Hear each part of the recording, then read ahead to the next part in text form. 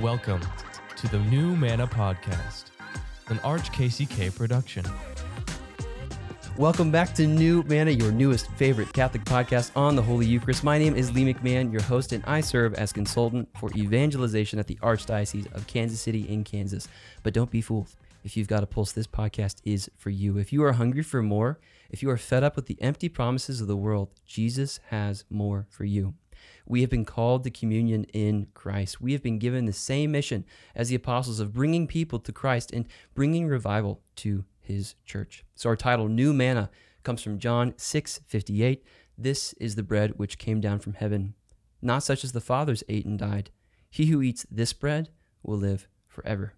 Jesus is the new manna. He is the bread of life, and he gives himself totally to us daily in the Holy Eucharist.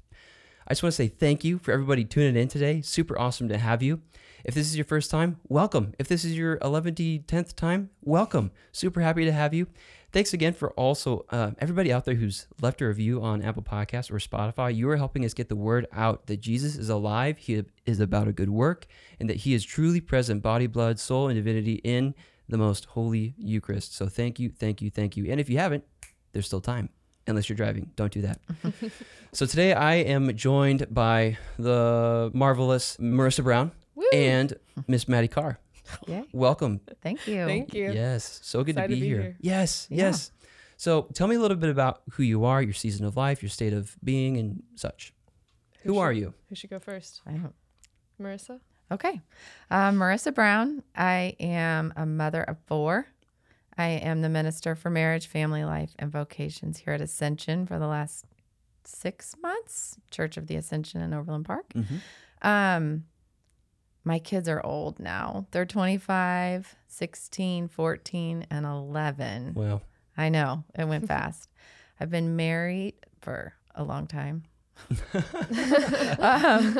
18 years? nice. Yeah. Just that's where I'm at right now. Yeah. Figuring it out still. Wow. 46 years old and I don't have it all figured out yet. So we'll get there. Yeah. But yeah, I'm enjoying and back to work full time for the first time in 18 Oh, years. cool. Amazing. So How's it going? overwhelming. Yeah. Totally overwhelming in a good way. But yeah, trying to figure that out. Work life, mom life, wife life, Mm-hmm. spiritual life. Right. It's a lot. Yeah. I heard once upon a time that like work-life balance is a myth because balance is for tightrope walkers. Yeah. Like, ooh, that's good. But like harmony is the way of Catholic. like, That's teaching. beautiful. It's like, how is everything working together? And yeah, properly appropriated everything. Yeah.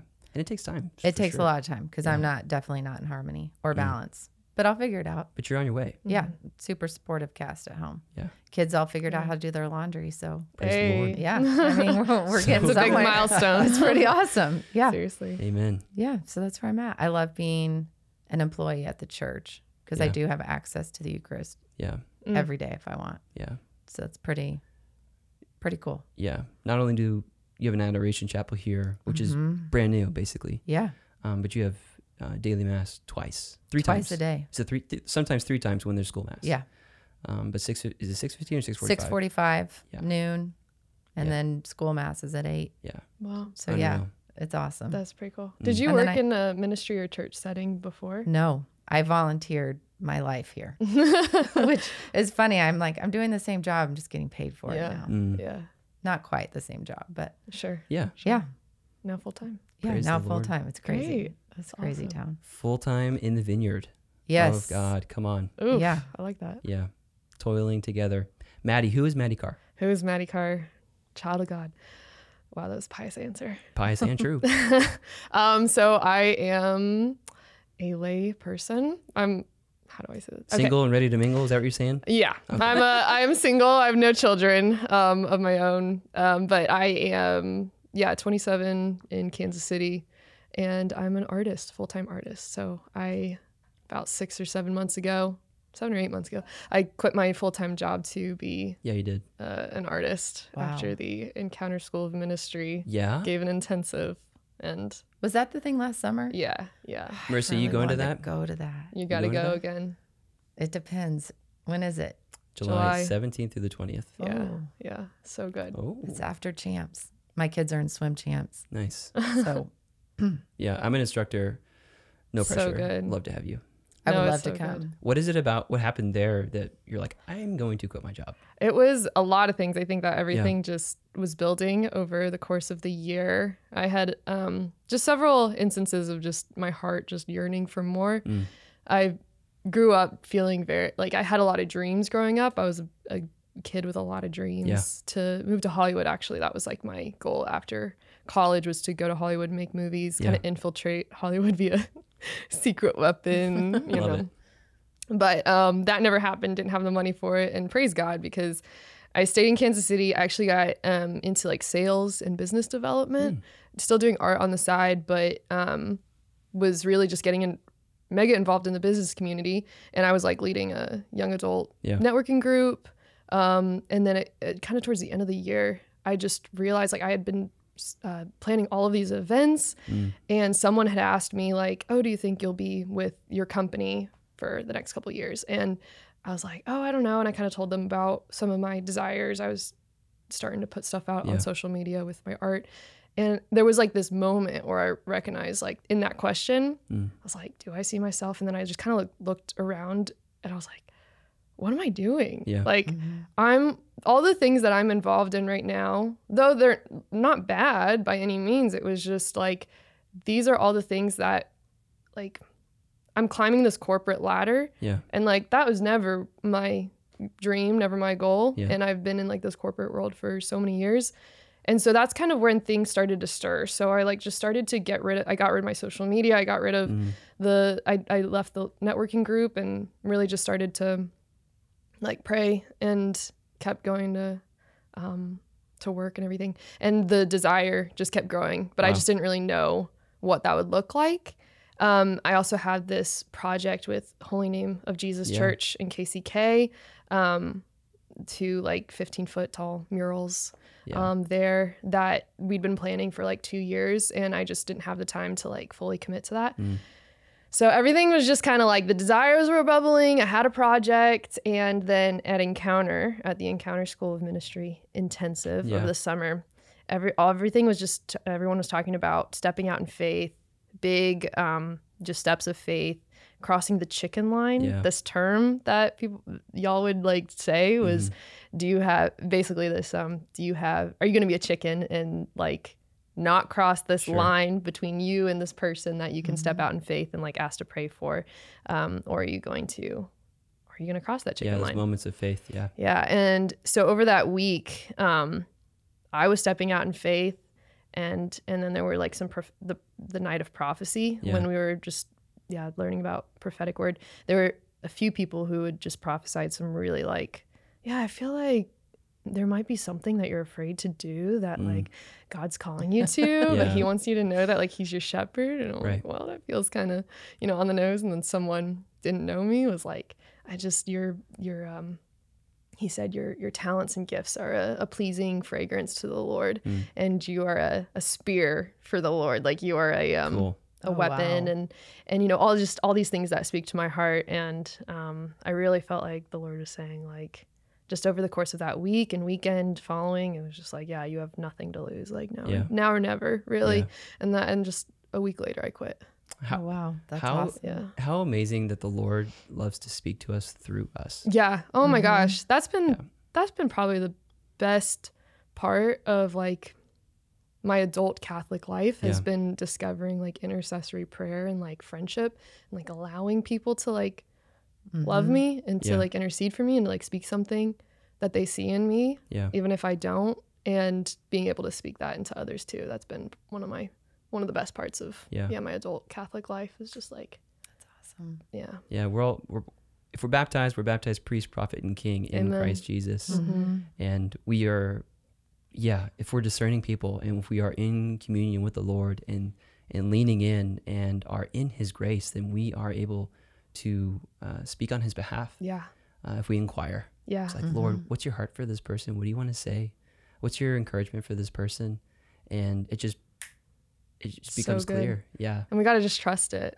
Like, trust that we do hear the Lord's voice. Right. Like we actually have this ability, and maybe then that's why we got to check. Like, we're not gonna score 100 every time, but it's like, no, like I'm a child of God. I can hear his voice and I can hear his voice for Totally. you. Yeah. So If we just love with God's heart, amen. it will happen. Yeah. So good. So It I is was awesome. loved. I was loved into this career that I have. Come on. now.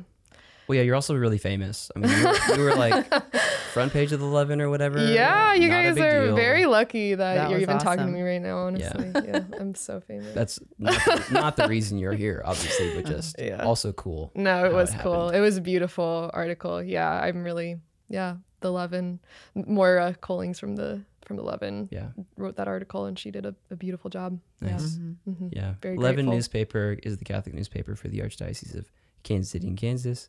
If you're like, where is this? Just look up the 11 newspaper and I'm sure it will pop up. There's no paywall like No, there's not. some news. Yeah. There's newspapers. not. Keep reading, subscribe. Or, Yeah. Yeah. Yeah. Marissa, take me back to the beginning. Like, what's your story of falling in love with Jesus? Oh, such a good question. Oh gosh. I think probably one of my most defining moments. I was second grade or third grade.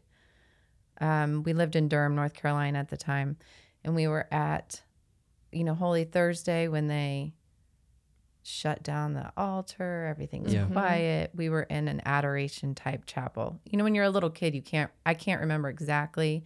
I just remember the room. We were kneeling there and we were praying. It was me and my sister, my mom and dad. And I just had this realization of what Holy Thursday was about and in the garden. Like I was a little kid and I had this very clear experience with Christ in the garden. I understood clearly his sacrifice. I understood clearly what that moment would have been like for him. And I don't mean like I understood the amount of suffering, but I understood very clearly that he was suffering for us in the garden and how scared he was. And I don't know how I had that moment as a little child, but I did. And it was, I have never forgotten that. And I was just sobbing. Yeah. Like, I cannot believe he knew I was going to exist in this moment in time. And he stood in the garden and I was on his mind. Wow. You were a kid? I was second or third grade. I can't remember how old, but I know It's beautiful. that was kind of my first real encounter with Jesus, I would say. Wow. And so ever since then, I've had multiple times where he talks to me clearly, like we're just buds. He's hanging out right next to me and we're having a conversation. And I went to a retreat. It's called Christ Renews His Parish here at Ascension. It's been 10 years. But I was talking about that, like, oh yeah, sometimes when you hear Jesus and they looked at me, they're like, what do you mean you hear him? Yeah. I'm like, oh, it's like you and I are just talking. Yeah. I hear what he has to say. We have conversation. They're like, no, that doesn't happen to everybody. You know that, Yeah. right? And I'm like, you don't hear him? Like I hear him. Yeah. And it's not a lot, Yeah. but it's just a very intimate moment when he's, and it's like he's right next to me. Yeah.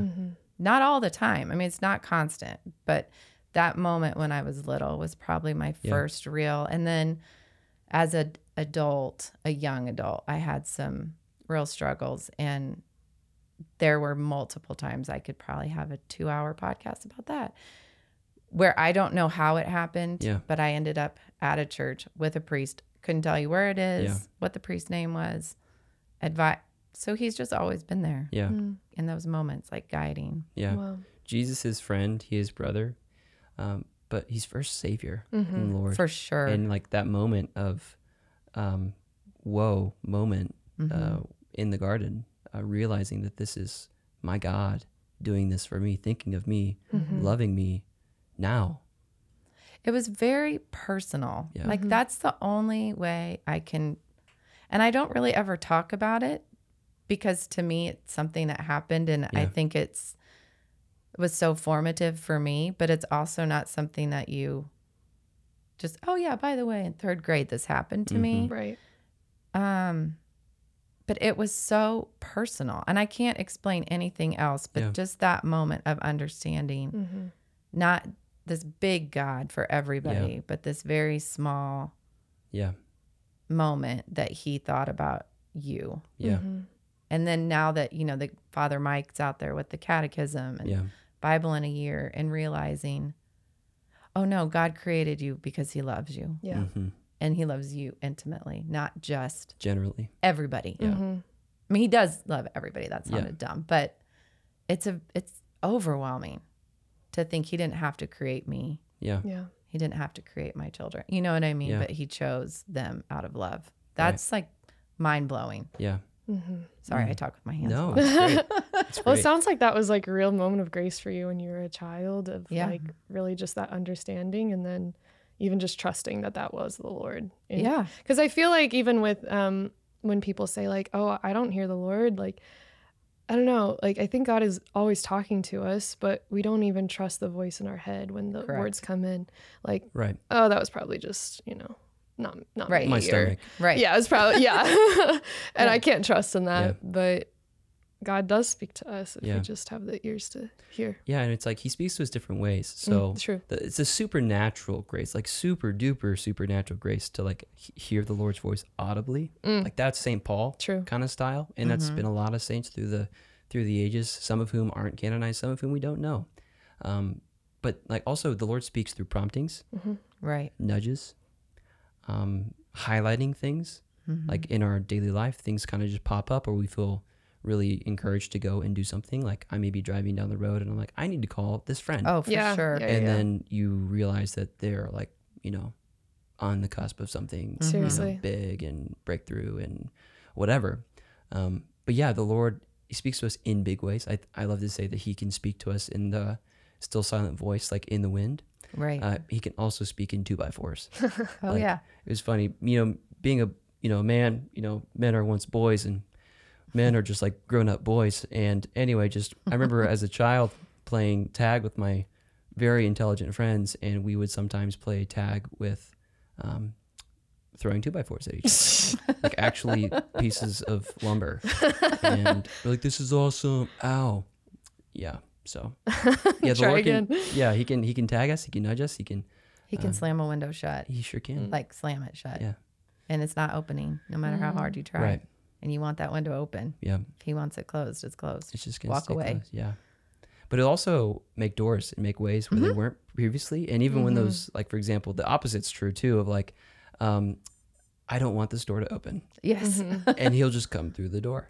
Yeah. He'll just, he's not going to break it down without our permission, but he's going to gently Yeah. just come to us. No, because the Yeah. 2x4 thing is so, because sometimes I think the experience is like this, like, whoa Yeah. Yeah. moment, but it's really like, it is the love, like alluring our hearts Yeah. in a deep, deep way. Like sometimes I struggle with that image of God, like beating us up with a 2x4, slamming a window, Sorry. like, dramatic. no, it's just like, yeah, just for some people it settles on the heart. Like, Yeah. oh, like, well, then he's like violent, but Oh, no. he's violently in love with us, and so it can feel like that sometimes, but it's really I don't know, just Yeah. He burns for us. truly. He's passionately in love with us. Not just like, yeah, you're So cool. that's gonna we'll keep hurt. you around. So it is gonna hurt Yeah. if our like little hearts haven't been Yeah. loved in that way. It hurts to be loved that. And that's a pure love that too. hard. You just think about how gold, like you hold gold over fire to be purified. And Yeah. like man is the crown of creation. Women, Women, right?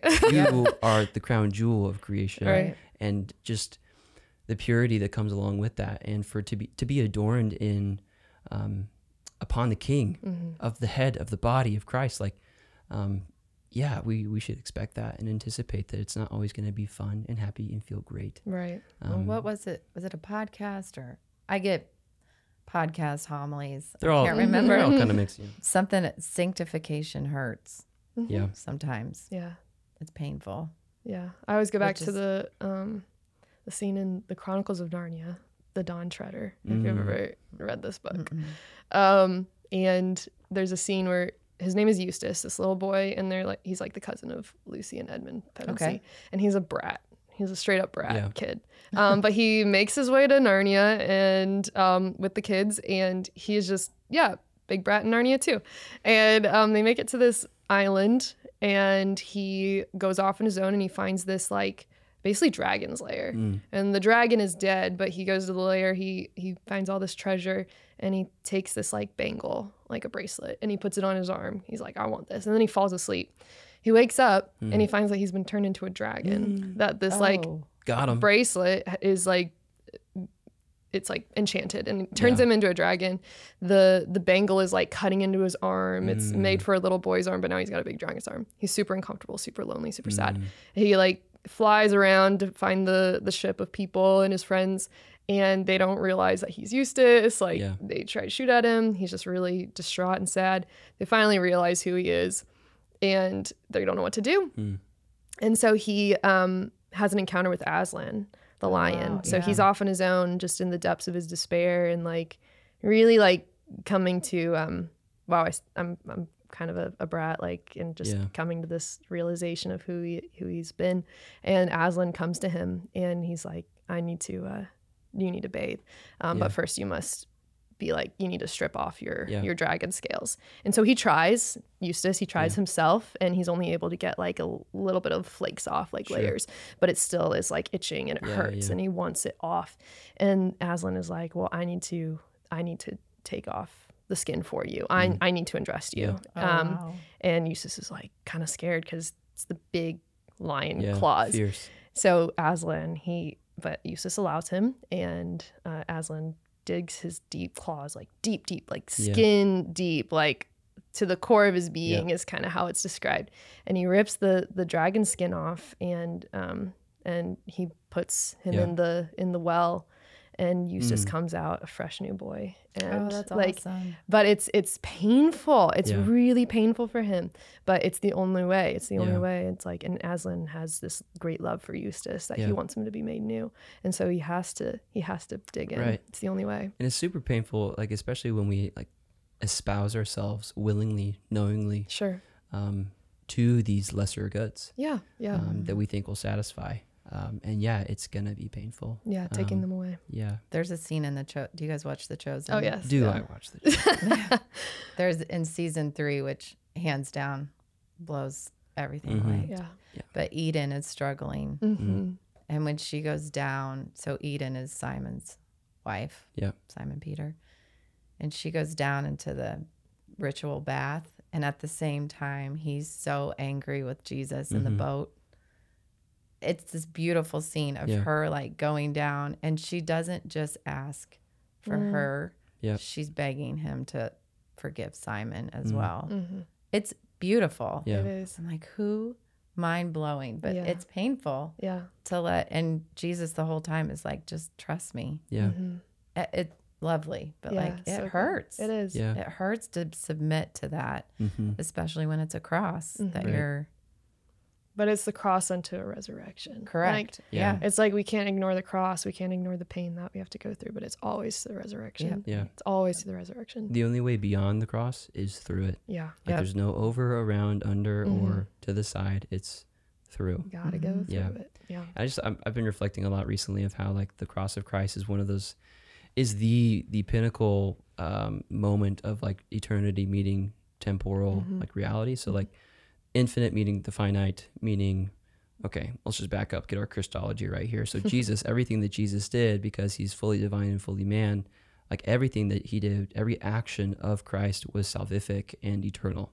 So like we have the opportunity to console the heart of Jesus in the Garden of Gethsemane right now, because that's an eternal act that he did. And the same thing, we can also be with Christ in the manger, in the feeding trough in Bethlehem. And like there's a reality to it. It's not just it's real. Like it's not just that's great. That's good. That's good for me to contemplate, because I like the imaginative prayer. That's like my jam. And just imagining myself in these scenes. But you're saying that there's an actual reality to it. It's not. It's not just a symbolic thing that we can like reflect on and like, oh, like where would you be in the scene of the nativity? It's like, no, actually, this was for you. Hebrews 4, the word of God is living and active. Sharper than any two-edged sword. You know, piercing the marrow. So good. Right in. And like Depths Jesus is the word made flesh, and logic. Wow. You know, just put it together. So thanks, Lee. That's a big brain thought, but love that. Yeah, come on, Jesus, thank you. Thank you. So Marissa, you had this encounter, and what kind of what happened next? Like you grew in relationship with the Lord, just like in this friendship, and kind of just like, what did your upbringing, Geez, I mean, let me think for a minute. It's okay. So third grade, third grade, then we moved from North Carolina. I had this experience. Moved from North Carolina back to Kansas City. Well, for me, the first time. My dad was from here. And there's a lot of turmoil. Sure. My dad had gone to Duke. My parents, we loved North Carolina. We ended up back in Kansas City for a multitude of reasons. And nobody was happy. Sure.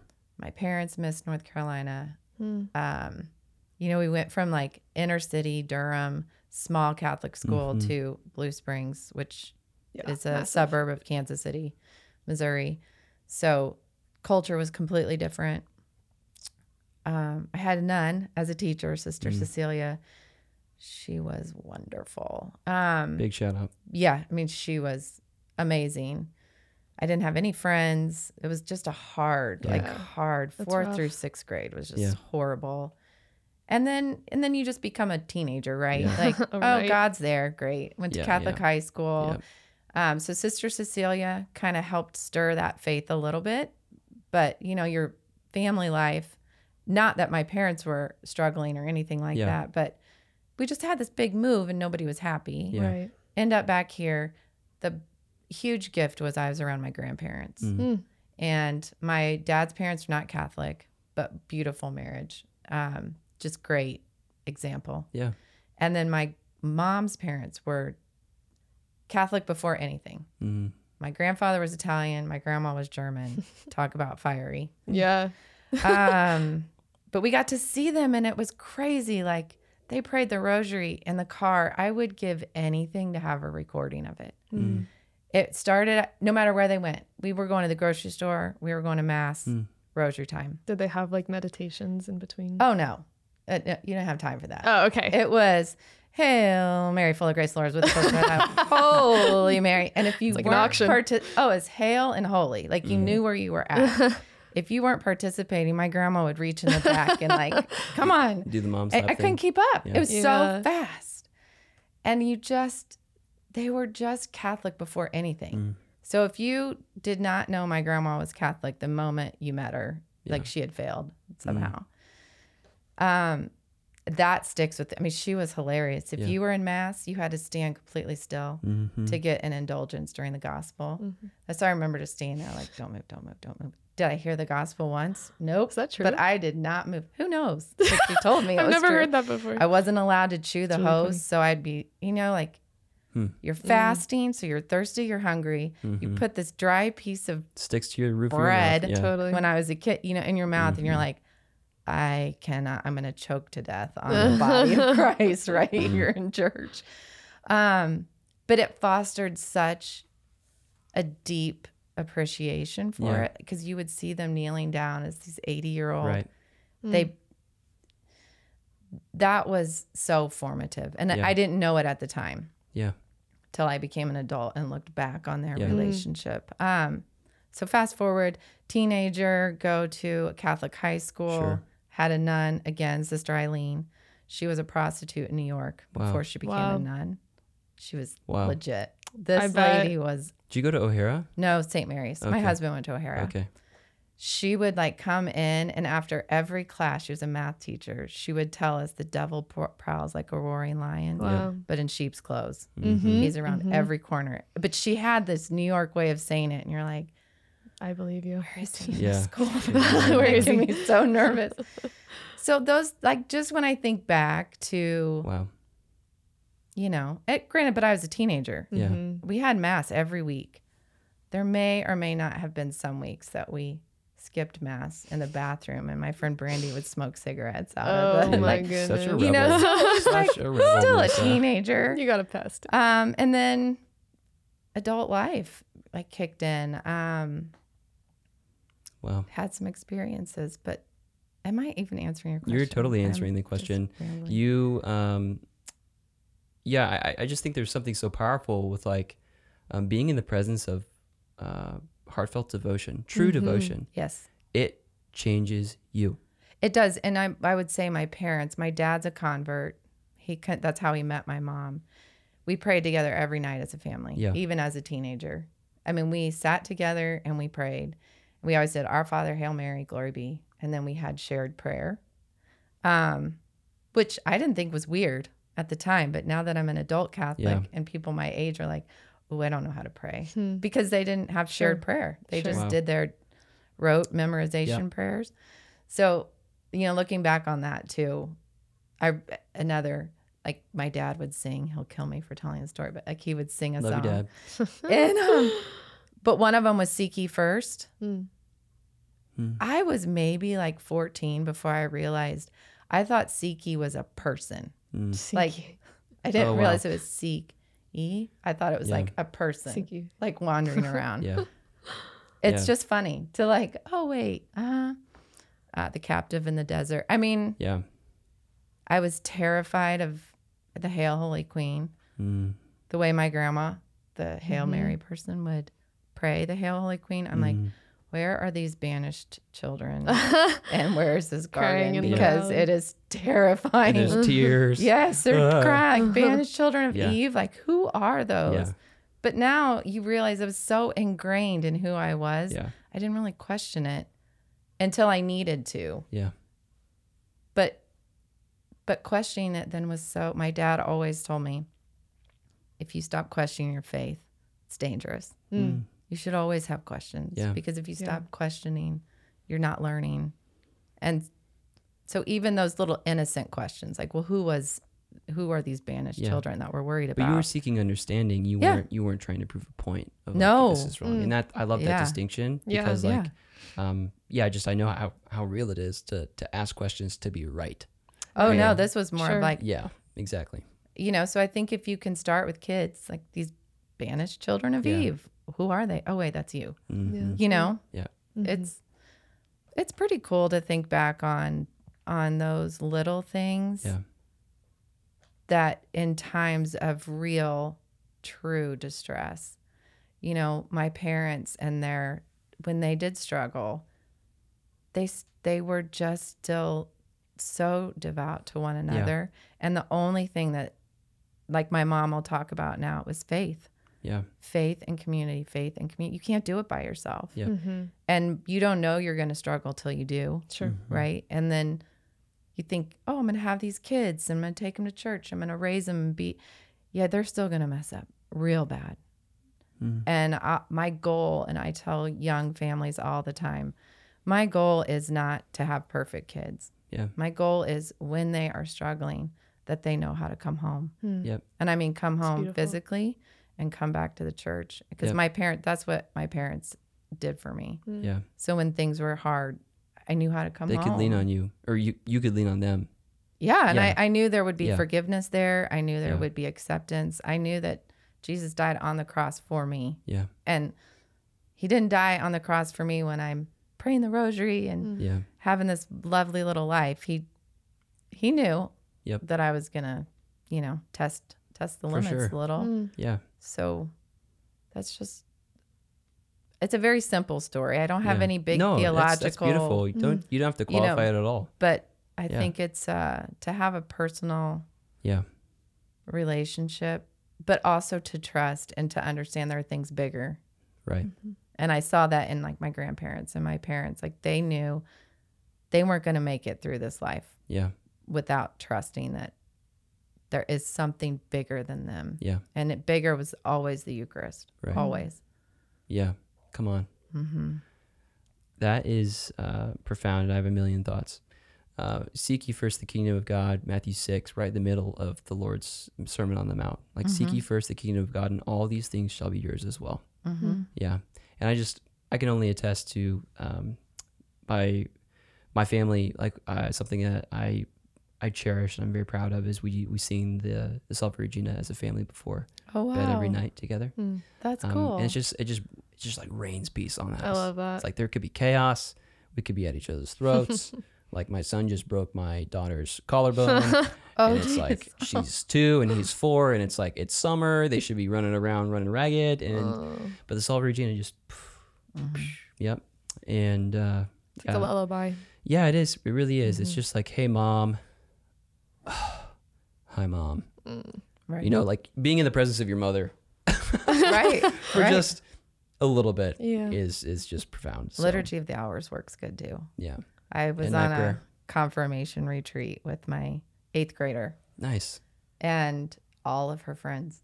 And there were 10 girls in the bunk room at camp. It was an overnight camp, an overnight retreat. And 14-year-old girls don't They're scary. settle They're scary. easily. Oh yeah. So I like walked in and, girls, like, let's try to hour of this. I finally was like, I'm taking in liturgy of that and we're going to do night prayer. And I turned the lights off and I read to them out like a light. Ooh, I wish I would have known about Yeah. this when I had little kids. I just, Yeah. Powerful sleep tool. Mm-hmm. That's amazing. Mattie, take us back to the beginning for you. What? Back to the beginning. Take us back. Back to the beginning. What's your story falling in love with Christ? It's a good one. I love Christ. He captured my heart when I was about 10 years old. Yeah.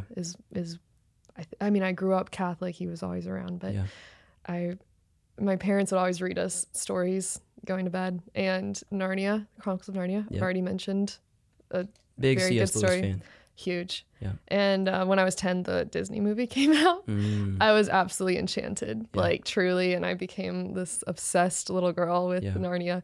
But it was really through like, not just the story, but how my parents would present it to me of like, you know, Aslan is actually representative of God. And Yeah. like, this is all the symbolism and their love. And I was just so captivated. And I've always been, you know, a creative dreamer. And so I always just wanted to go to Narnia. And so that's when Jesus really captured my heart. And I think is when I realized that a life with Christ could be an adventure. Yeah. An That's adventure. awesome. I wanted to be that chosen princess, you know, the lost princess Yeah. who could be like warrior princess who Yes. was like, Lucy in the wardrobe. She just stumbles upon Watch it. out. But it's actually Narnia, like calling her, like, will you come and save us? Like always winter, never Christmas. And I just loved all that. And so that's how Jesus captured my heart initially. So basically, That's Aslan. amazing. Aslan, yeah. I have had very many moments of just imagining Christ as this big lion and just walking with him. And we're not even saying anything. It's just, you know, a secret language almost. Yeah. It sounds like you had, like, the Lord had captured your heart Totally. in Magic. the kindest and friendliest of ways, right? Yeah. Yeah. Right. Just this magical, this enchantment. He enchanted you. Yeah. Yeah. And I really wanted to follow Christ from that young age. Sure. And, you know, we just had lots of discussions. My mom bought me like a subscription to a teen girl Christian magazine. So I was just very, I don't know. It was just my mind was being captured, you know, confirmation retreats. Like I went to public school though. And so I was really not surrounded by friends who shared the same faith. Yeah. Ended up in a lot of very lonely situations. And I was very like, had friends, but just as we were getting older, just, I was not, I wanted to follow Christ. I didn't want to do the things that my friends were doing. And I saw how it was ruining their lives and I was very distraught. And I think I also kind of had this savior complex too. But as I grew older, I think I just really, really craved a sense of belonging and a sense of, you know, I think God really captured my heart through fantasy and through fiction. But it did get kind of dark as I was growing older because my reality was not an adventure. Yeah. And so I had a big, you know, just fantasy life, to be honest, of drawing fan art of things. And I was involved in a online art sharing platform and it wasn't the healthiest place for a teenage girl to be. So I just preferred my fantasy life to a reality. But I think by the time I reached college, and then I was also just very like mission centric towards the end of high school.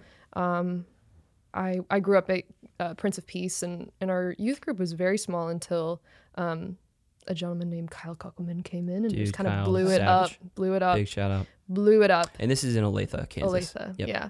He blew it up, brought the Kairos retreat in, and this was like, I don't know, just really captured my heart in a lot of ways. And the friendships that I got, I don't know, just like taste of community. Because it never really ended up like being consistent afterwards, but just the retreats and getting to serve on those retreats and give talks and reflect on what God has done in my life was big.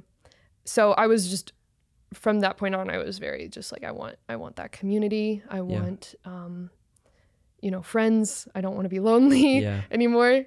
And that went into college, went to UMKC for 2 years, and then I transferred to KU. Rue Up. Or is it just Ruse? The Kangaroos or Roos. Cool. Rue Up is it's the most fun mascot. Rue Up? South Dakota State Jackrabbits, and then the UMKC Kangaroos. Who's the banana slugs? I don't know. I didn't know there was a banana. Santa Barbara banana slugs. Oh, that's terrible. Isn't that horrible? That's pretty rough.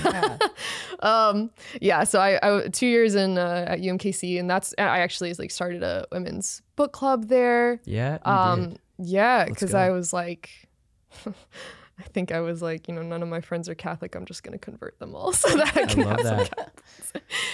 But yeah, there was definitely a sense of like still loneliness being the leader, being the, and a sense of entitlement, I think, of just like, I deserve good things since I'm putting out so much for you, God.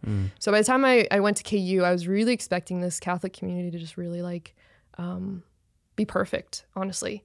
And for me to be perfect. And I really desired, vulnerably, like I desired a boyfriend so bad, like any young adult girl. On, God. Yeah, come on. And I was like, I'm perfect. I'm this perfect Catholic. I've done everything right. I've been on a mission. I've done all these things.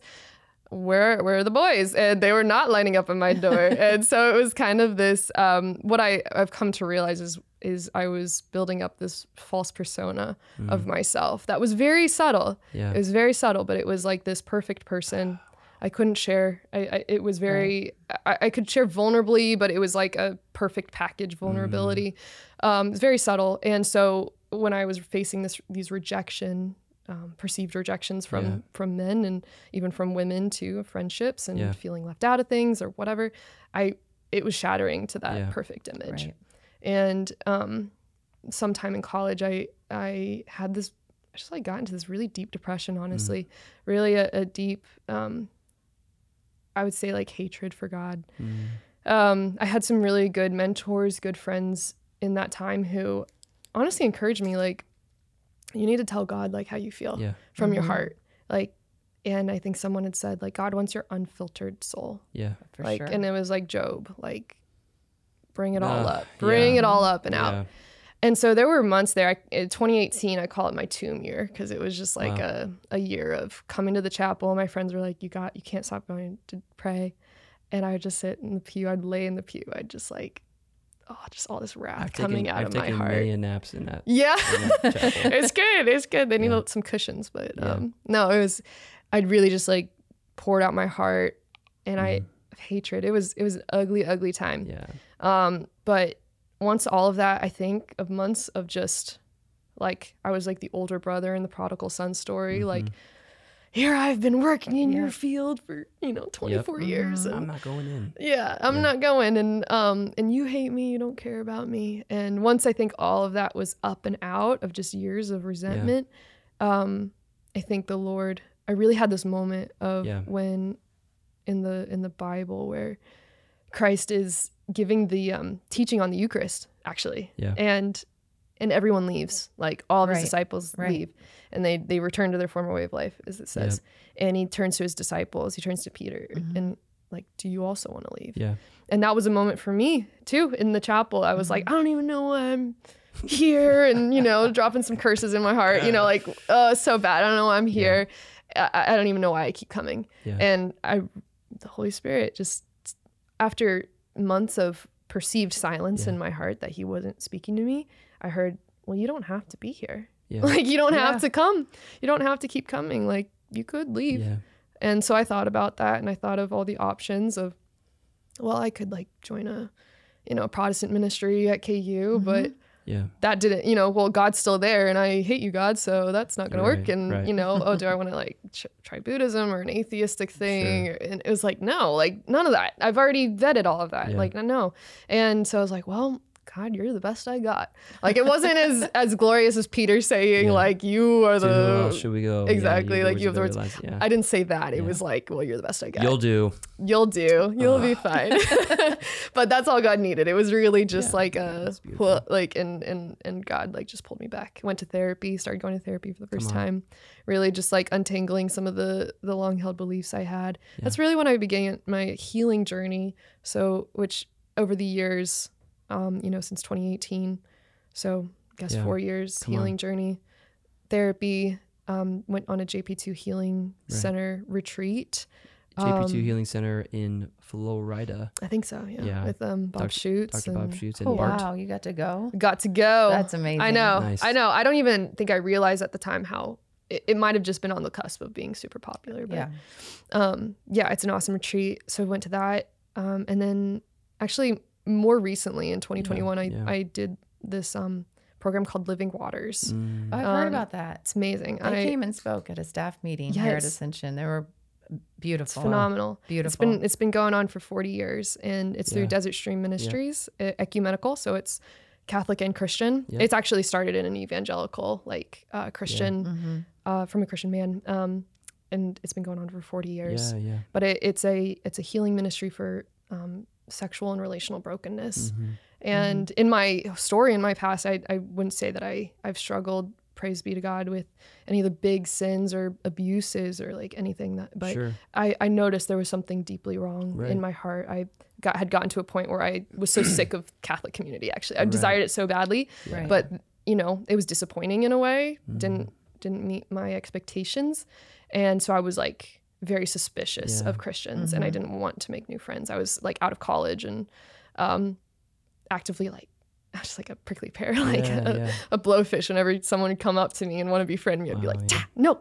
And then with men, it was really like I kept getting into these situationships with men, which if you don't know what a situationship is, it's like a flirty thing. It's very big in my generation, just like not labeling things, nobody's being clear, and that just kept happening. And That's so it's exhausting. Like 2 years of flirting with a guy, not sure if he likes you or not. Can I just get some clarity? Yeah, truly. Yeah. And so I was like, why does this keep happening? I really desire to be in a relationship. I desire to be married at the end of the day, and still have that desire, but it was killing me. There was like, I don't know what to do. And so I saw the Living Waters brochure at City on a Hill.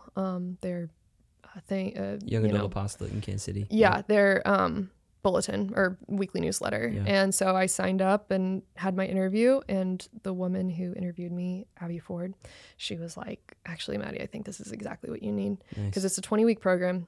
See, I'm going to go on this whole evangelistic, I'm so passionate about this, you guys. Like, I think God's timing with healing is so like, it is God's timing in the right time. But I believe everyone ought to like know about this program. This could be a prompt for you. Huge. If you're listening, if you're like, man, I feel like I've been needing this. Yes. And hey, here's your sign. Yes, absolutely. So it's a 5-month program, 20-week program. And every chapter, it goes through sexual and relational brokenness and, our wounds from our past and forgiveness. And I just realized, and it's co-ed, so it's men and women who are receiving these talks together, but then you have your same sex small group who you go to every single week. And it's not a therapy group. It's not, there's specific guidelines against like cross talking. Like I share what I'm feeling like the Lord is putting on my heart or bringing up for me. Nobody talks. Maybe they ask me a few clarifying questions, and then they just pray. And it's intercessory prayer. Cool. And it's like, okay, what does the Lord want to say to you? Right. Because at the end of the day, our advice is, we can be the wise as Solomon, but if it's not from the Lord, then it's not said in a kind way or whatever. It's just Solomon's got a part 1 and a part 2. Yeah, that's true. Very true.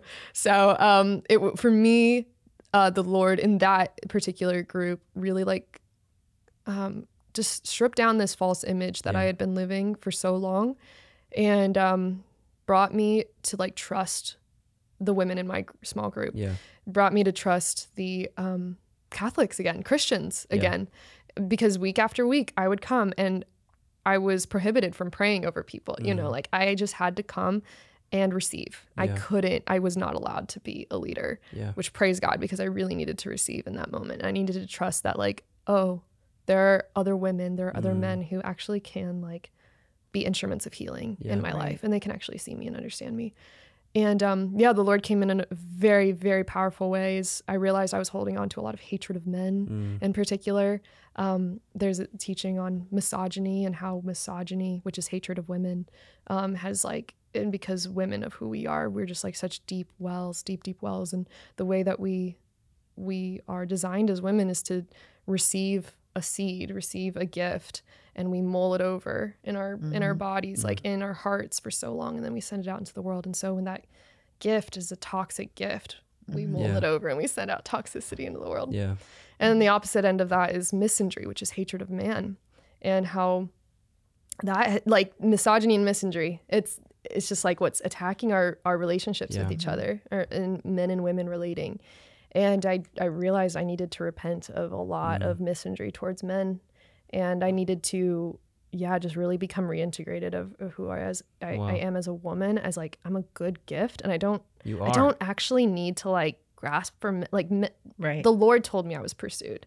So I felt so unpursued because men were not pursuing me. Right. But the Lord pursued me in very specific, very tender and intimate ways through my imagination, through the intercessory prayer of the people. And so for the first time in my life, I like was like, wow, I really don't need to like grasp for men anymore. I don't need to. And I like actually trust in Christians again. And the motto of Living Waters is healing through the broken body of Christ. We are a broken body. We're not going to get it, right every single time. We are going to hurt each other and we're going to be hurt. But the bride, the church is Christ's bride. And so I was very convicted that like I was rejecting a whole part of Christ by not involving myself in Christian Catholic community. Right. So anyway, after walking out of Living Waters, now I lead small groups. I'm totally invested in this ministry because it's vulnerable. But it's exactly what everybody needs. And anyway, so after that, I just after my year of 5 months of Living Waters, it became the year of miracles, is what I call last year, the year of miracles, because I mean, truly, it's such a funny story. I hate to say it, like, expectations low, but I actually started getting asked out on crazy amount of dates. Yeah. It was really weird. And, which was great. It was awesome. And then I ended up quitting my job and like really getting to pursue my dreams, but like in a much more like, I thought I would make movies. I thought I would do fiction, fantasy, like all that stuff, which is so good. But actually the Lord has really called me to do sacred art and to like actually not draw people into a fantasy, but to draw them closer to him through beauty, through paint, through like good aesthetics. Like, like I try, truth and beauty. And so I just really see that, my story has gone on kind of long, but God really has wooed my heart, and he's like stripped me down. He's taken off my dragon skin. And he still is. I'm not perfect, but I just, Jesus has been such a lover, such a pursuer and a father and a friend. And I didn't believe it before, growing up Catholic, you're always told God's the only one who can fulfill your heart, your deepest desires and longings. And truly, I didn't really believe it until now. I do. So that's my story. Psalm 46:10, let all striving cease. Let all striving cease. Yeah. We just received. And know that I am God. Yeah. Amen. Also be still and know that I am God, depending on your Hebrew translator. Right. Right. Just, wow. So good. Yeah. And the story of the prodigal son, not just the son, but the older brother in Luke 15. Like, I love that because it's so real, because like we think that the story of the prodigal son ends when the son comes home and they're just having a rager inside, just whatever. But like the older brother comes in, he comes home, he's like, what is this? Right. What's a celebration? Yeah. It's like, are we operating as sons or slaves? Yeah. Yeah. And it's I think sometimes the enemy can twist like scripture verses in my heart. Yes. And one of those was to whom much is given, much is expected. Right. And then, so there's great expectation on my heart. Like, well, I've been given a lot. I'm a Catholic, so I have to give. So I really over volunteered, I think, in in a lot of the ministries I was involved in college. And, Yeah. you know, a lot of good came from that. And I'm so grateful for that time and Yeah. for the friendships that I made. And, but I recognize that I was really striving. I was Yeah. striving to, you know, if I don't volunteer, Yeah. people are going to forget about me. Yeah. To whom much is given, Yeah. much is expected, right? Mhm. And it's like we can toil, we can labor, we can work in the kingdom for God's glory, to bring about his kingdom here on earth as it is in heaven. We can labor, but labor is not straining, Sure. white knuckling, Mm-hmm. full force, full strength, pulling the plow through. You know, like this difference of like when you're working out in the field, you do so relaxed. Sure. Yeah, absolutely. Yeah, it's just like the proper disposition is to not strain. Mm-hmm. I think about how rock climbing as well. Mm. It's like if you are trying to just muscle your way up this like rock face, Yeah, you gotta You be can't. limber. you can't. It's You- almost like a dance. It really is. Yeah, it really is. Yeah. Have you ever gone rock climbing, Marissa? I have.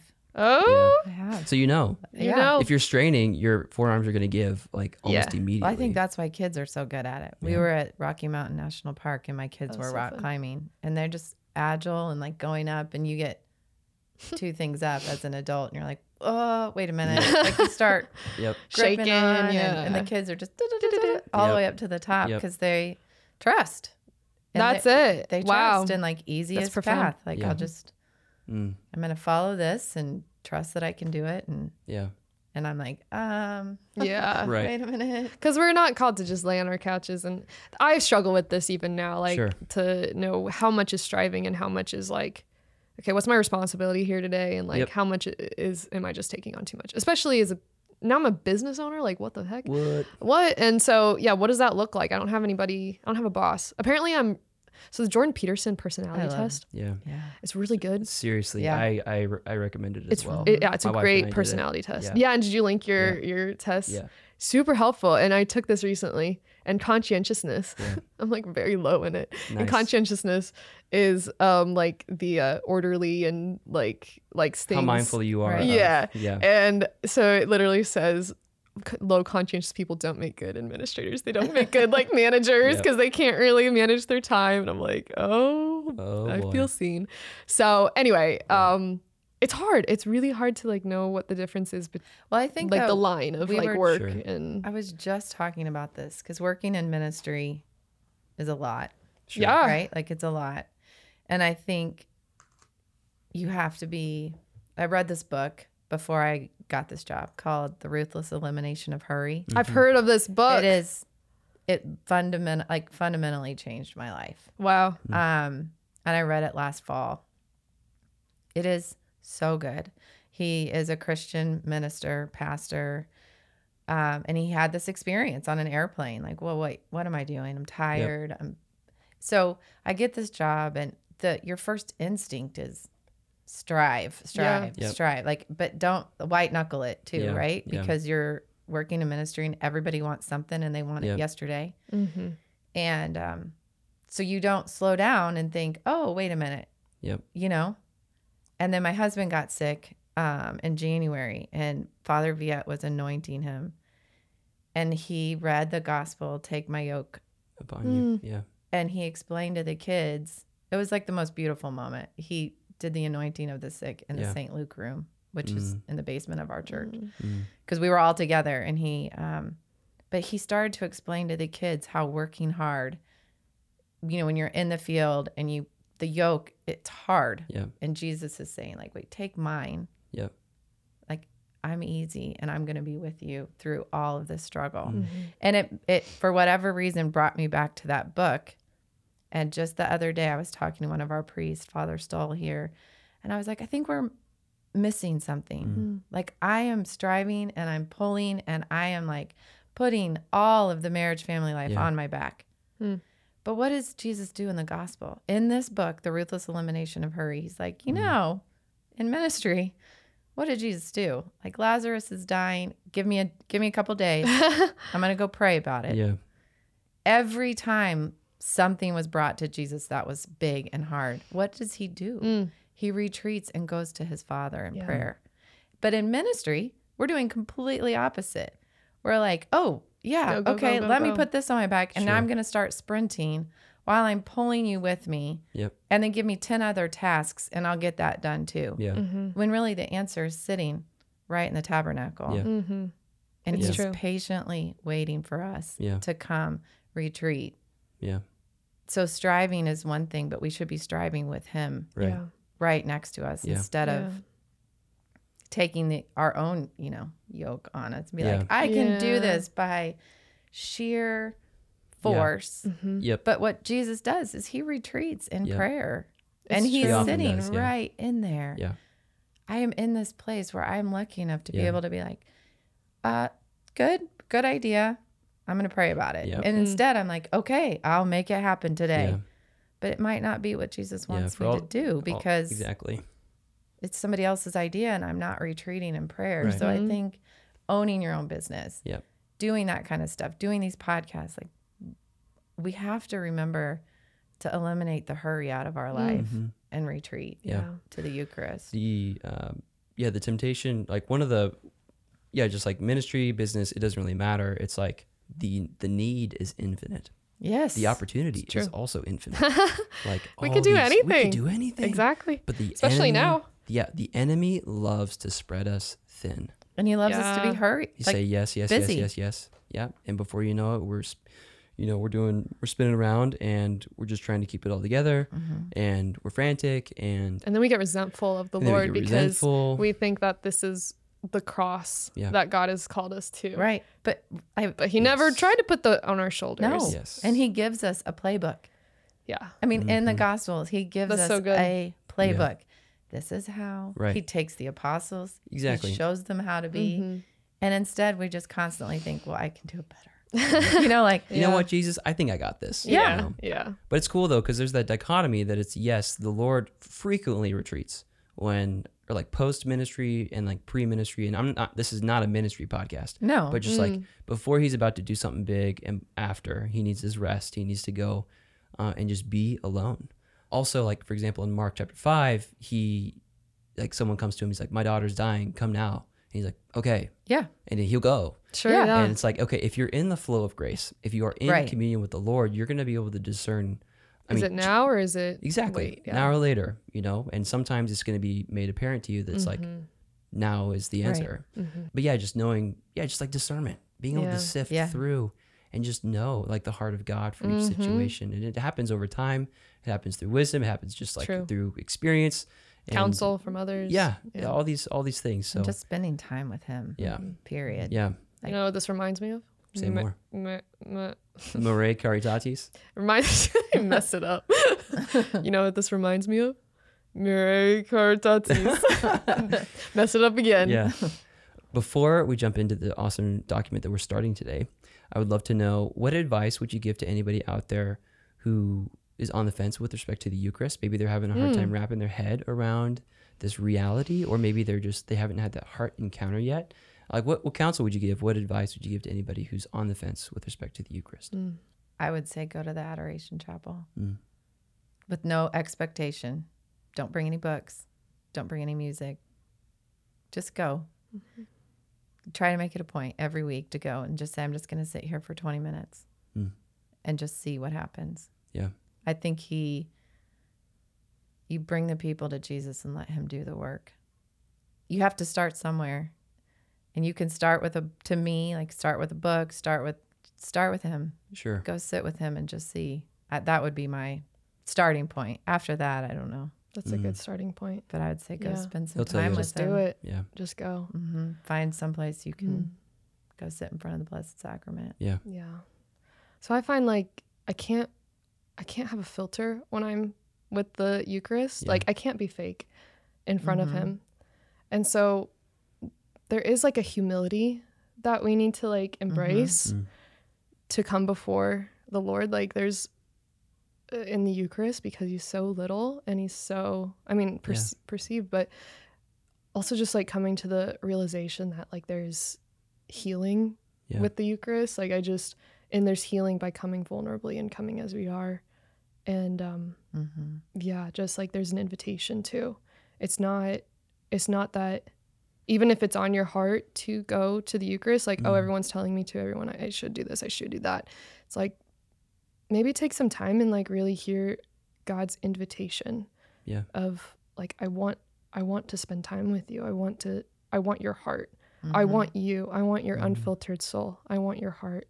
I think the times that I've really been drawn to the Eucharist is when I hear those stories and when I've experienced it in my own life of, you know, a little girl in a war-torn country. I think Father Mike Schmitz talks about this in his the hour that will change your life. Yeah. So that's something. Go onto YouTube. It's got a lot of type in the hour that will change your life by Father Mike Schmitz. He tells this story of a little girl who was in this war-torn country. I'm not even sure what war it was, but in the middle of mass, this army like comes in and kills the priest, shoots a ton of people, captures them, and it's like right in the middle, right after the consecration, and so like hosts are just flying everywhere.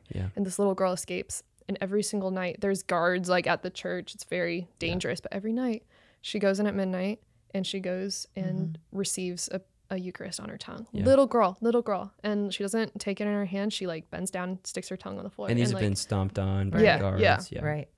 And it's because there's a priest that they imprisoned, I think. And El Salvador, I think.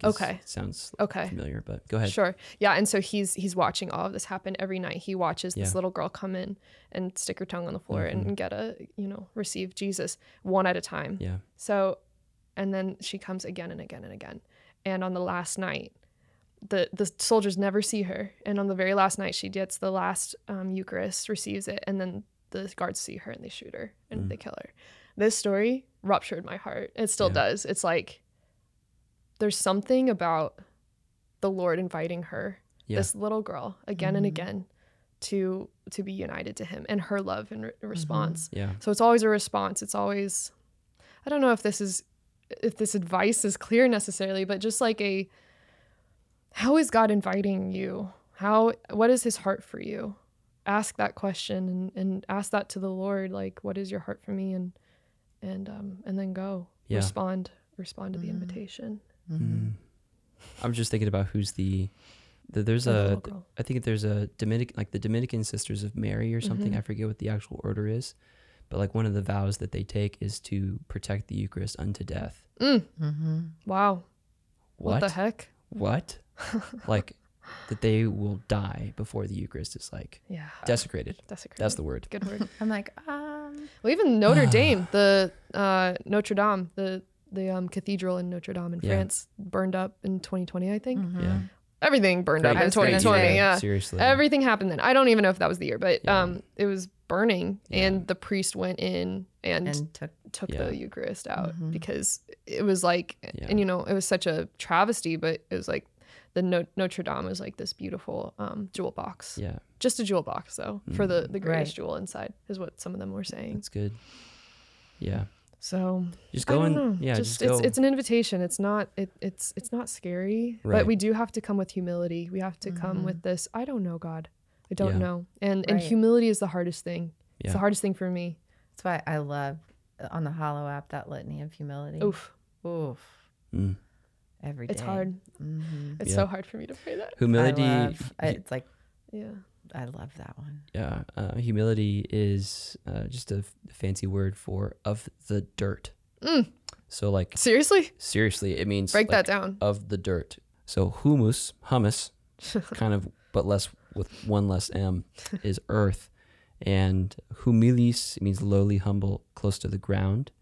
Humilitatem, lowliness, small creature, insignificance, littleness, and then just humility. Humility means modesty, and then just like and then humility is like having the quality of being humble, and then as a noun itself is just, or as an adjective is just like, okay, close to the earth, close to the dirt.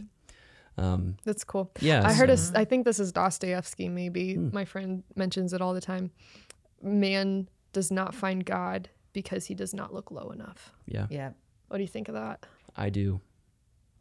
You do look I do low think enough? of that. That's a good thought. Yeah. We miss him because he's in the manger and he's in the dirt, and he's in a piece of bread. Yeah.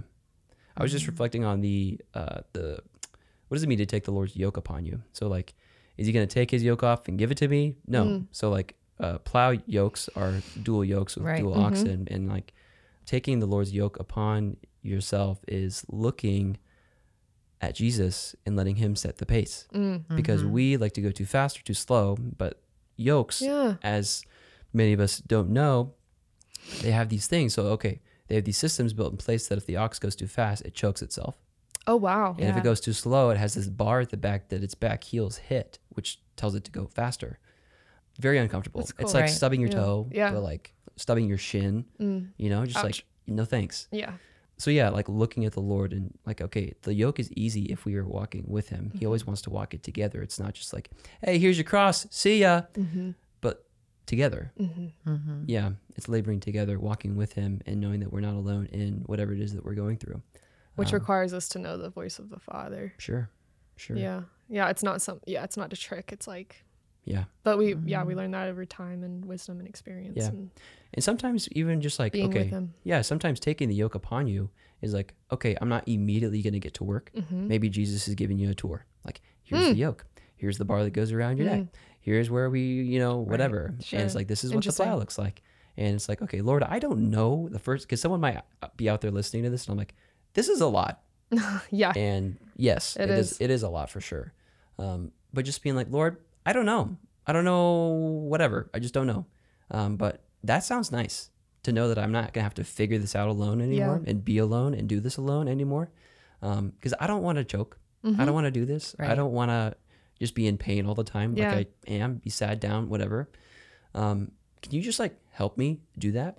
And Well, he and will. I think in regards to the Eucharist Yeah. and like stumbling blocks, we all have our own, and we all have our own ways of knowing and being loved. And so if you're Yeah. more of an intellectual who needs to a little bit more of that, I know I do. Like Sure. it's feeding to like hear stories and to like know, okay, what does transubstantiation mean? What is Big this? word, lots of Like, syllables.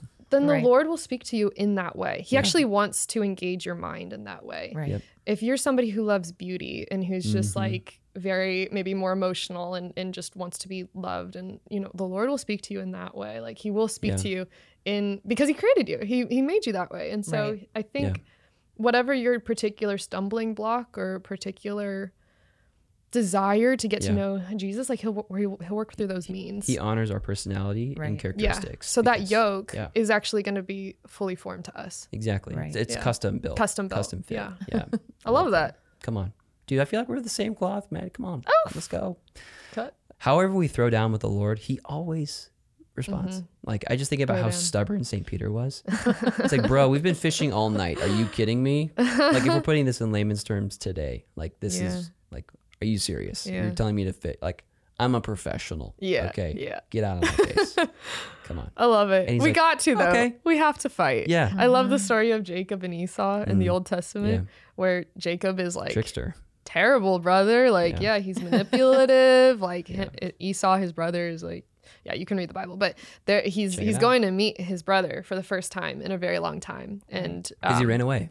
he ran Stole away. his birthright. And like, yeah, and Esau has like all these armies. He's like, I'm gonna fight him. Like, there's just like, Yeah. imagine your family issues like cranked up to 10, like whatever, yeah, With just armies. with Right, armies, yeah. right. And before he goes to Esau, he like meets an angel or God rather, or whoever, you know, Sure. a man is all it says, but it's really supposed to be God. And they wrestle for a long time Yeah. until God like touches his hip. Oh, he doesn't just touch his hip. Wait, tell me, yeah, He it's pretty. He punches him in his man parts, and he punches him in his hip, dislocates his hip. Oh, Yeah. So he Oh. basically levels him. big O. But this is at the point when Jacob's already won the match, basically. So he has to Sure. fight dirty now. Yes. Yeah. Okay, that's hilarious. That's funny. Yep. But the point is, Jacob had to fight. Like, God is inviting us to wrestle with him. Yeah. And, you know, sometimes it's like, okay, I just got to be humble. Like, oh, I know I should do this. But like, fight, wrestle. Yeah. Wrestle, do it. And ultimately God will like win in the end, but give him the honor of a good fight. Yeah. And by the end of that, he breaks his hip, as Lee Mm-hmm. beautifully illustrated. And he goes out and Yeah. like miracle of miracles, Jacob and Esau have this beautiful reunion. Yeah. And they embrace each other as brothers. It's the most beautiful story. It makes me tear up thinking about it. But it's like, no, God actually wants us to wrestle. And so if you're wrestling about the Eucharist, wrestle. Like just For sure. It's okay enter to in, wrestle. enter in. Yeah. Well, it's press a in. mystery. It is. and we're never going to fully understand it. Yeah. It's hard to understand. It is. Finite mind, Mm-hmm. infinite reality. Come on, Jesus. I think now might be a good time to transition into the second part of our conversation today Cool. on Mirai Karitatis, means wondrous love. Wondrous love. Anyway, just to give some context on this awesome document and why we're even doing this. Okay, so the capital T tradition of the church can be intimidating. Yeah? Right. It can be a lot. It's like, okay, you hear encyclical, you hear apostolic letter, you hear apostolic constitution. You're like, no thanks, I'll Right. pass. But walking through these documents together, if we take them apart and go piece by piece, it's a lot more approachable, and we can actually receive that which the Lord has in store for us and has spoken through those who have come before us. So I encourage you, if you have a small group right now and you're like, what do we do next? Because I'm cool with coffee, but coffee's kind of just like boring. I'm kind of looking for some more. Then yeah, like talk to the people in your small group and walk through this with us on a weekly basis. So Mirai Karitatis was written by Pope Leo XIII, and he wrote this in, we're going back now, 1902. Wow. 1902, folks. Okay, It's like we're 100 really years ago. we're throwing it back. He wrote this on Corpus Christi in 1902. It was the 25th year of his pontificate. There's actually only three popes who've had longer pontificates than Pope Leo XIII. That'd be Pope Pius IX, John Paul II. Really? Yeah, John Paul II is number 3, I think. So it's John Paul II, Pope Pius IX, and then Peter. Peter. Yeah, he was like 37 years or whatever. But Wow. yeah, the exact date that he died is up in the air. It was like either 64 or 69 or something like Okay. that. Anyway, it doesn't Wow. matter. Not the point of this. But he wrote this document, as we'll see in paragraph 2. He wrote this document to the bishops of the world. Why? He wrote this document to the bishops of the world to, and I quote, to stir up and foster in the hearts of all men the dispositions of mindful gratitude and due devotion towards this wondrous sacrament I of have the that Holy Eucharist. highlighted. Come on, me too. It's green. Cut yours from the is blue. same cloth. Come on, people. You think about this, okay, Lee, that's great. Love this. But why are we reading a document that a really old and dead Pope wrote to the bishops? Like, is this really for us to read? Sure. And the answer to your question is yes, it is for us to read, because who are the bishops responsible for? Us. Us. The bishops are responsible for shepherding us well. And who are the bishops to communicate with? Chiefly the priests, the people in charge of those, like the baby flocks. Like, he's in charge of the big flock of your territory. And then your priests they have canonical like jurisdiction over the territory of your parish, which is like, well, that's a lot of words. But like, basically the priests are the ones who are going to receive this. And from the priests, then we also receive. So just like keeping in context that this isn't just to a bunch of dudes in robes and hats and stuff. Like, this is for us too, because the words spoken by the pontifex himself, the bridge on Twitter, at least, I think on Instagram, I don't know if it's true on Instagram as well, but on Twitter, the Twitter handle, I don't use Twitter, but this is like, whatever. It's been dead to me for like a decade. Pontifex is the handle for the Pope. Yep. And it's the bridge, the big bridge between man and God. Not that he's like some whatever. He's just the leader. He's our leader. Right. You know, we look to him. Papa. Yeah, and if you want to be like, okay, where's the Pope in Scripture? Read Matthew 16, and then we'll have a conversation. Yeah. Read Matthew 16. Great. Also, this Pope Leo is the one who came up with the St. Michael prayer, right? I'll take it. I think so. I think he's the one, because there was a great plague Okay. or a war, and he would walk the boundaries of his parish or something. Like, it's a very cool story. And he was like, we got to do something. Let's do So this. he wrote the St. Michael's. Or he had a vision or of hell Yeah, or something. it's beautiful. Yeah. It's beautiful. If this was a Looking it I up. think it's the same. It is Pope Leo XIII in 1886. This was supposed to be a prayer said after every Mass.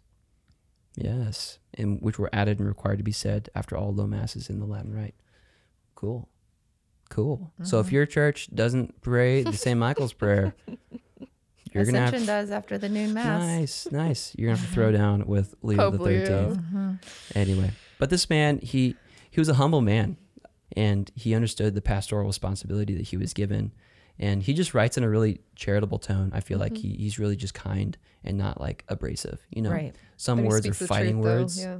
you know, but he doesn't write with fighting words. He's just like a loving father is kind of how I received the tone of this document. So anyway, the point of today is that we're going to start off this awesome document, Mirai Caritatis, by Pope Leo XIII, and we're going to go through paragraphs 1 through 6 today. Greatest hits, takeaways. What did you get from this? It's hard. Yeah. It was hard. Like I read it in a holy hour, and I read it once, and then I was like, I have no idea what I just read. Like I don't That know. grammar. Honestly, same. Yeah. That grammar's hard. Yeah. It was hard at first, and Different, I yeah. had to put it down, Me too. and then I was like, what is Lee wanting us to read? What have you done? Yeah. Then I just like, again, holy hour, it was exposition and benediction, and I just started staring at him, and I was like, okay, I gotta regroup. Yeah. Let me pick this up and read it again. And the line in the first paragraph, who desires, basically with desire, desireth, Right. like that one line. union with, okay, that's where we're going with this. Like he desires to be in communion with us. Yeah. And through the Eucharist, he's truly like, we are in communion with him. We physically received him. Yeah. It's beautiful. That was the first takeaway I got. As a quick aside to that, like you think about the word humility itself, right? From the earth, close to the earth, close to the dirt. It's like, well, this little wafer, where does bread come from? A bunch of grains of wheat crushed up together, grown from the earth itself. Crushed down. Yeah. You don't crush things up, you crush them down. Right. You know, like Yeah. the humility of becoming bread. Yeah. Right. That's good. I like that. I just love how he desires. Desire. Yeah, well, that's the thing, Desire. right? Like he desires us. when we say I love you to God, it's always an I love you too. Right. It's because he, Okay. Yeah. I'm going to cry. Stop. Yeah. Gosh. I don't think I can claim that one as wise and It's a Mattie Karr amazing original am as far I as am. I'm concerned. So. It is not, but yeah, that's a good one. Okay. This wondrous sacrament, wherein most especially lie the hope and the efficient cause of salvation and of that peace which all men so anxiously seek. Yep. I have that highlighted. Yeah. Yes. Look at us. It's great because it's so funny. We all anxiously search for peace. Yeah. I just thought that was a Seriously. ironic statement. But the peace that we anxiously seek is really in the Eucharist. Yeah. Yeah. I've been I love that line too, where right before that, where it's mindful gratitude and due devotion. Yeah. I've been meditating a lot on what anxiety is. Just like this idea that like I'm not really worried if something's going to come to pass or not. I just want it to come to pass now. Yeah. You know? Like I'm not worried that the Lord's going to provide. Because I know that he will. And I've seen it time and time again in my life. I want to know the end of the story. You know, Yeah. I want to know. And it's like, okay, Yeah. that's kind of one of the fruits of humanity, maybe. And one of the fruits of just like culture today is like immediacy. Right. Totally. The Amazon mindset. Oh, but I love Amazon. Buy now. And if you buy now in 4 hours, it'll be That is delivered. so stupid. And I love it so much at the same time. It's like qualifying purchases of over $25 will get you, it'll come to your door at 4 a.m. What? Look at that efficiency. And then your dog will wake you up, all because you wanted it. True Now. story. This happened and the dude rung the doorbell Yep. at like 2:30 At 2 in the morning? Thank you, Jesus. Wow. But just this anxiety of like, man, I know something's going to happen. I know it's coming, but like anxiety countered with patience begets peace. It's like, yes, I know it's going to happen. I know it's on its way. Lord, you are working. You are making it happen right now as we speak. And yet I'm still just flustered. But Lord, I resign myself to you. Yeah. I resign myself to your timing, to your plan. Yeah, I don't know. I've been thinking about that a No, lot. but it's because what are you seeking really? It is the peace. Yeah. It's the peace. And so how do we find that peace? It's, and trust. Yeah. And trust in him that he cares for us. And Right here when he says, so singularly adapted to the needs of these our times. Yes. Right? Like he's 120 years ago. Mm-hmm. and he's saying in here, like, we're going to, the needs of our times. And look now, like, we still need him. Yep. Completely the same. Yeah.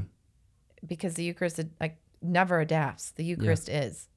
Yeah, It very was in the beginning, is now, and ever shall be. Let's go. Right? Yep. So the needs of, we think we're so special in these times, and it's so chaotic. Like, read the Old Testament. Yeah. We haven't learned a thing. Yeah. We're just still the same. Yeah. Yep. But and the Eucharist is the same, and the answer lies. Yeah. Because it never changes. It never Exactly. changes. And I love how the church's job is to appropriate and to speak to the people Right. in a language that they understand. Right. And this is like, what, 30, 40 years into the Industrial Revolution Right. or whatever? Right. Like, the Civil War in America ended. Right. Like, 40 years before. like Wow. Or not. people, Yeah. It's like, the Titanic hasn't sank yet. Right. Okay. Wow. World War I has not begun yet. Anyway, but just Yeah, keeping sorry. it. No, it's a beautiful. You're so right though, because like the answer is the same nonetheless. And in 1902, like apparently, I mean, this is like these documents don't just happen overnight. Right. He noticed that something was happening, and he's like, I need to speak to the people. Right. I need to speak to my bishops who will speak to the people. Right. And it's kind of prophetic too. Like, It is, yeah. I mean, yeah, just because I don't know, I just have the sense that all these encyclicals they are speaking to us in a point in time, because Right. these popes were so in tune. Like I think Right. about, okay, this might be a side tangent, so okay. feel free to call it out, to cut it out. Sure. But even like Pope John Paul II, like the theology of the body, Yeah. he like I heard somewhere or read somewhere that he was writing theology of the body knowing that it wouldn't really have the effect for another generation. Right. So we are actually that generation, like 40 years later. And look at the fruit of like theology of the body right now. It's like within Christopher West and Living Waters, like Desert Stream. Yep. Their theology of the body he wrote it for us actually. Like Right. it was a prophetic thing. Right. And so even this Mirae Caritatis. There it is. It is prophetic for us. It is for us. Yes. He was thinking of us, I think. Yes, he was. Because the popes just have a When you're- capacity for love. Yeah, and when you're, and he says this at the beginning, or here we go. And he continues in the middle of paragraph 2. It was towards the close of his mortal life that Christ our Lord left this memorial, the Eucharist, of his measureless love for men, this powerful means of support for the life of the world. And precisely for this reason, we, being so soon to depart from this life, can wish for nothing better than that it may be granted to us to stir up and foster in the hearts of all men the dispositions of mindful gratitude and due devotion toward this wondrous sacrament, wherein most especially lie, as we hold, the hope and the efficient cause of salvation, and of that peace which all men so anxiously seek.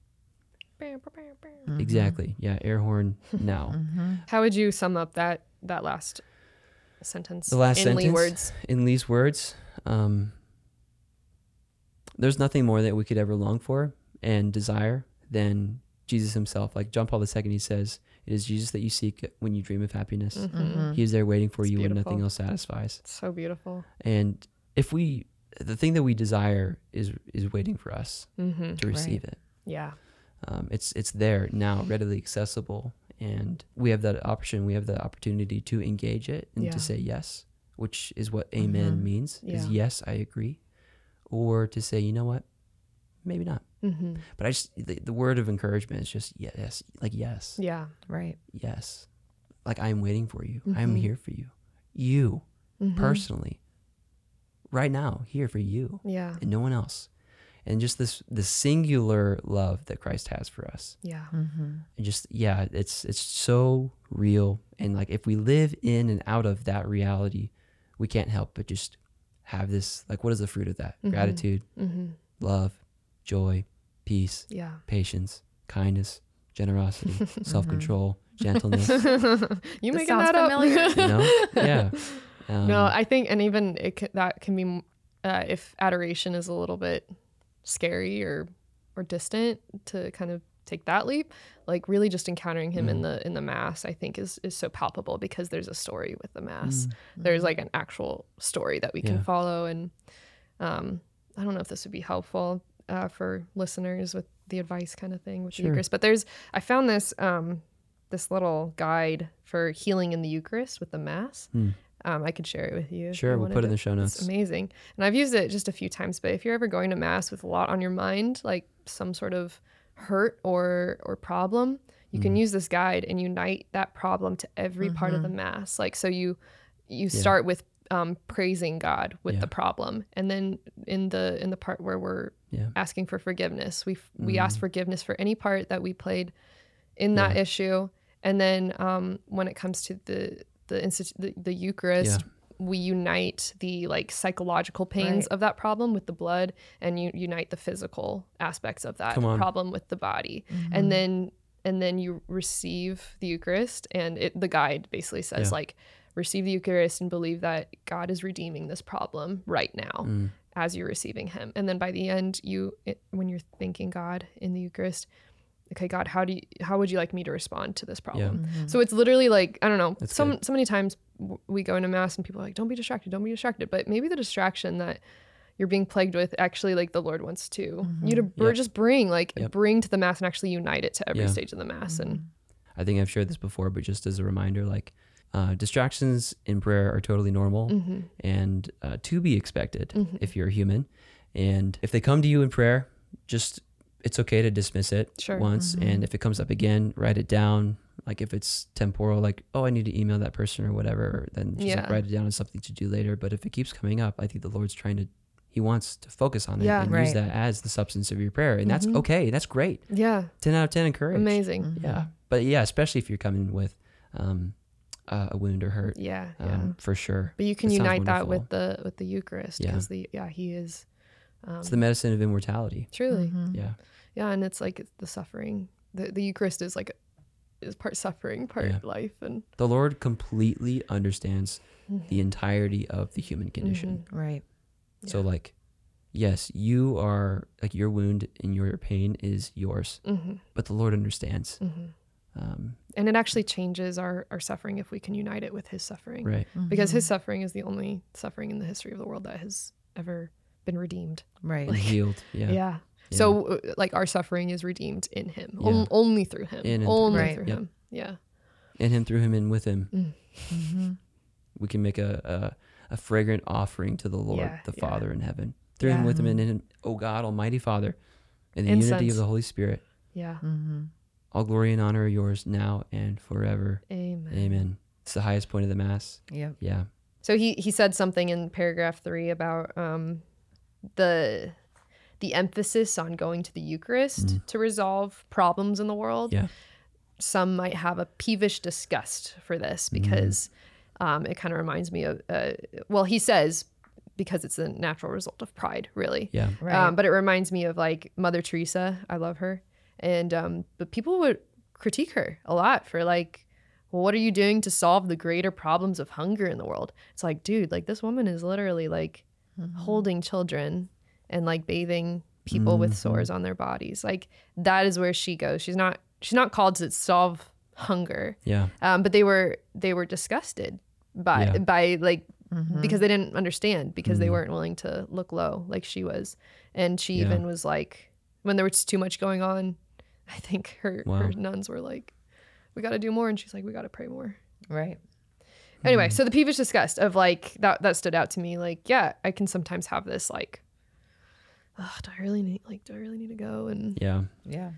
I like when he says his example, and by the shedding of his blood made all things new. So the same faith likewise teaches us to acknowledge him and to worship him as really present in the Eucharist. Like he's given us everything we need. And I think I think this theme just keeps coming to me over and over. So it must be something I need to do better. We make it too complicated. We make it too complicated. Like the faith of children is so beautiful to witness because they don't complicate it. You're right. And in here he's saying like by his wisdom and his laws and the shedding of his blood, that's the faith that we need, like to come to him in the Eucharist, right? It's not complicated. Bring yourself to him and let him do the work. Yeah. And I know I've said that several times, but I think that's just so important. Yeah. We don't muscle our way. We don't. We can't you save can't, ourselves. You can't understand it. Yeah. You can't understand it. it's too complicated. Yeah. The world- mystery of the yeah. Eucharist is too complicated. Like, Yeah. well, what's the point? Why did he sit at the table with the 12? Mm. And his last big act was, this is my body. This is my, do Yeah. this. Covenant of my blood. Why? Yeah. Because it must be the most important Yeah. thing we do. It has to be. And the gimmicky things we're trying to do, for mass. Yeah. And it's not complicated. Yeah. We went to Latin mass over spring break because it happened to be the right time. It was there. And I was like, oh, let's just see what happens. I've been a couple times and the kids, we went and, they're, what is happening? Nobody knew what was going on except in a second, they understood when the priest held it, during, his back is to us. He's offering the sacrifice on our behalf. It was like a flip switch. Wow. Oh, wait. Oh, Yeah. we're not passive observers in this. We are praying with the priest. Yeah. Yeah. We are praying. We are offering our what is your sacrifice that you brought to this mass? Yeah. Yeah. It's not complicated. Yep. And, I know we're trying to figure it out and get people and meet them where they're at, which is important. Yeah. But ultimately, it's not, it's him in the Eucharist that we just need to submit to. Yeah. Just be submissive to that mystery. And at some point, I don't know. I think that sounds crazy, but I think it's so It is crazy. overly thought about how can we do this better? Well, you can't do it any better than he does, Yeah. so just come. Yeah. And maybe if you're not there yet and you're really struggling, just come. Yeah. Sit in mass. Yeah. Just come. Watch. There's only so much language for the heart, like we Right. can it only gets us so far. But when I think of the word amen, it's like, I trust you. I trust you. I believe you. I trust you. Right. I love you. Right. And like, if that means submission, sure. Yeah. And if that means just sacrifice, sure. But like, I trust you. I love you. And yeah. Well, let's you go. want to submit to someone who's trustworthy. Right. Yeah. You don't want to submit. You should not submit to like a tyrant. Right. That's not submission. No. Yeah. That's just Well, slavery. yeah. Yeah. Yeah. Amen. It's paragraph 6, the very end. Now this is precisely what Christ does for us in the Eucharist, wherein having raised man by the operation of his grace to a supernatural state, he yet more closely associates and unites him with himself. For there is a difference between the food of the body and that of the soul, that whereas the former is changed into our substance, the latter changes us into its own. Let's go. So St. Yeah, Augustine I love says, that. like, you shall not change me into yourself as you do the food of your body, but you shall be changed into me. Like, what? Yeah. Yeah. Yep. In that moment, like, think about that in the moment where you receive Christ. It's the only thing we consume that we don't make us. Yeah. Right. We don't make it become us. Right. Yeah. But we slowly, bit by bit, We become become like him. yeah. Right. It's I love that. like, that was like, whoa, Yeah. what? St. Augustine understood the heart of God in a very unique and powerful way. Ladies, thank you so much for being Thanks, here today. Lee. This conversation is amazing and I don't want it to end. Thank you so much for being here. Thank you for your apostolates that you're involved in. Marissa, like, you're one of the awesomest, coolest moms that I've ever met. Thank you. Who You're a gets cool mom. Jesus. Thank So you. just like, thank you for your witness you. to motherhood done Thanks. right and for loving your kids in the way that you do, because it shows. Oh, And, thank you. Yeah, Mattie, thanks for your apostolate. Thank you thanks. for not just your apostolate, but for being you, Oh, because Yes. you're awesome. Yeah. Like, Thanks. it And was your art is amazing. off the chain. Yeah. So cool. Amazing. Glory Yeah, to God. I'll put your handles in the whatever do, in yeah. the show notes so that people can be like, who is this Mattie Karr?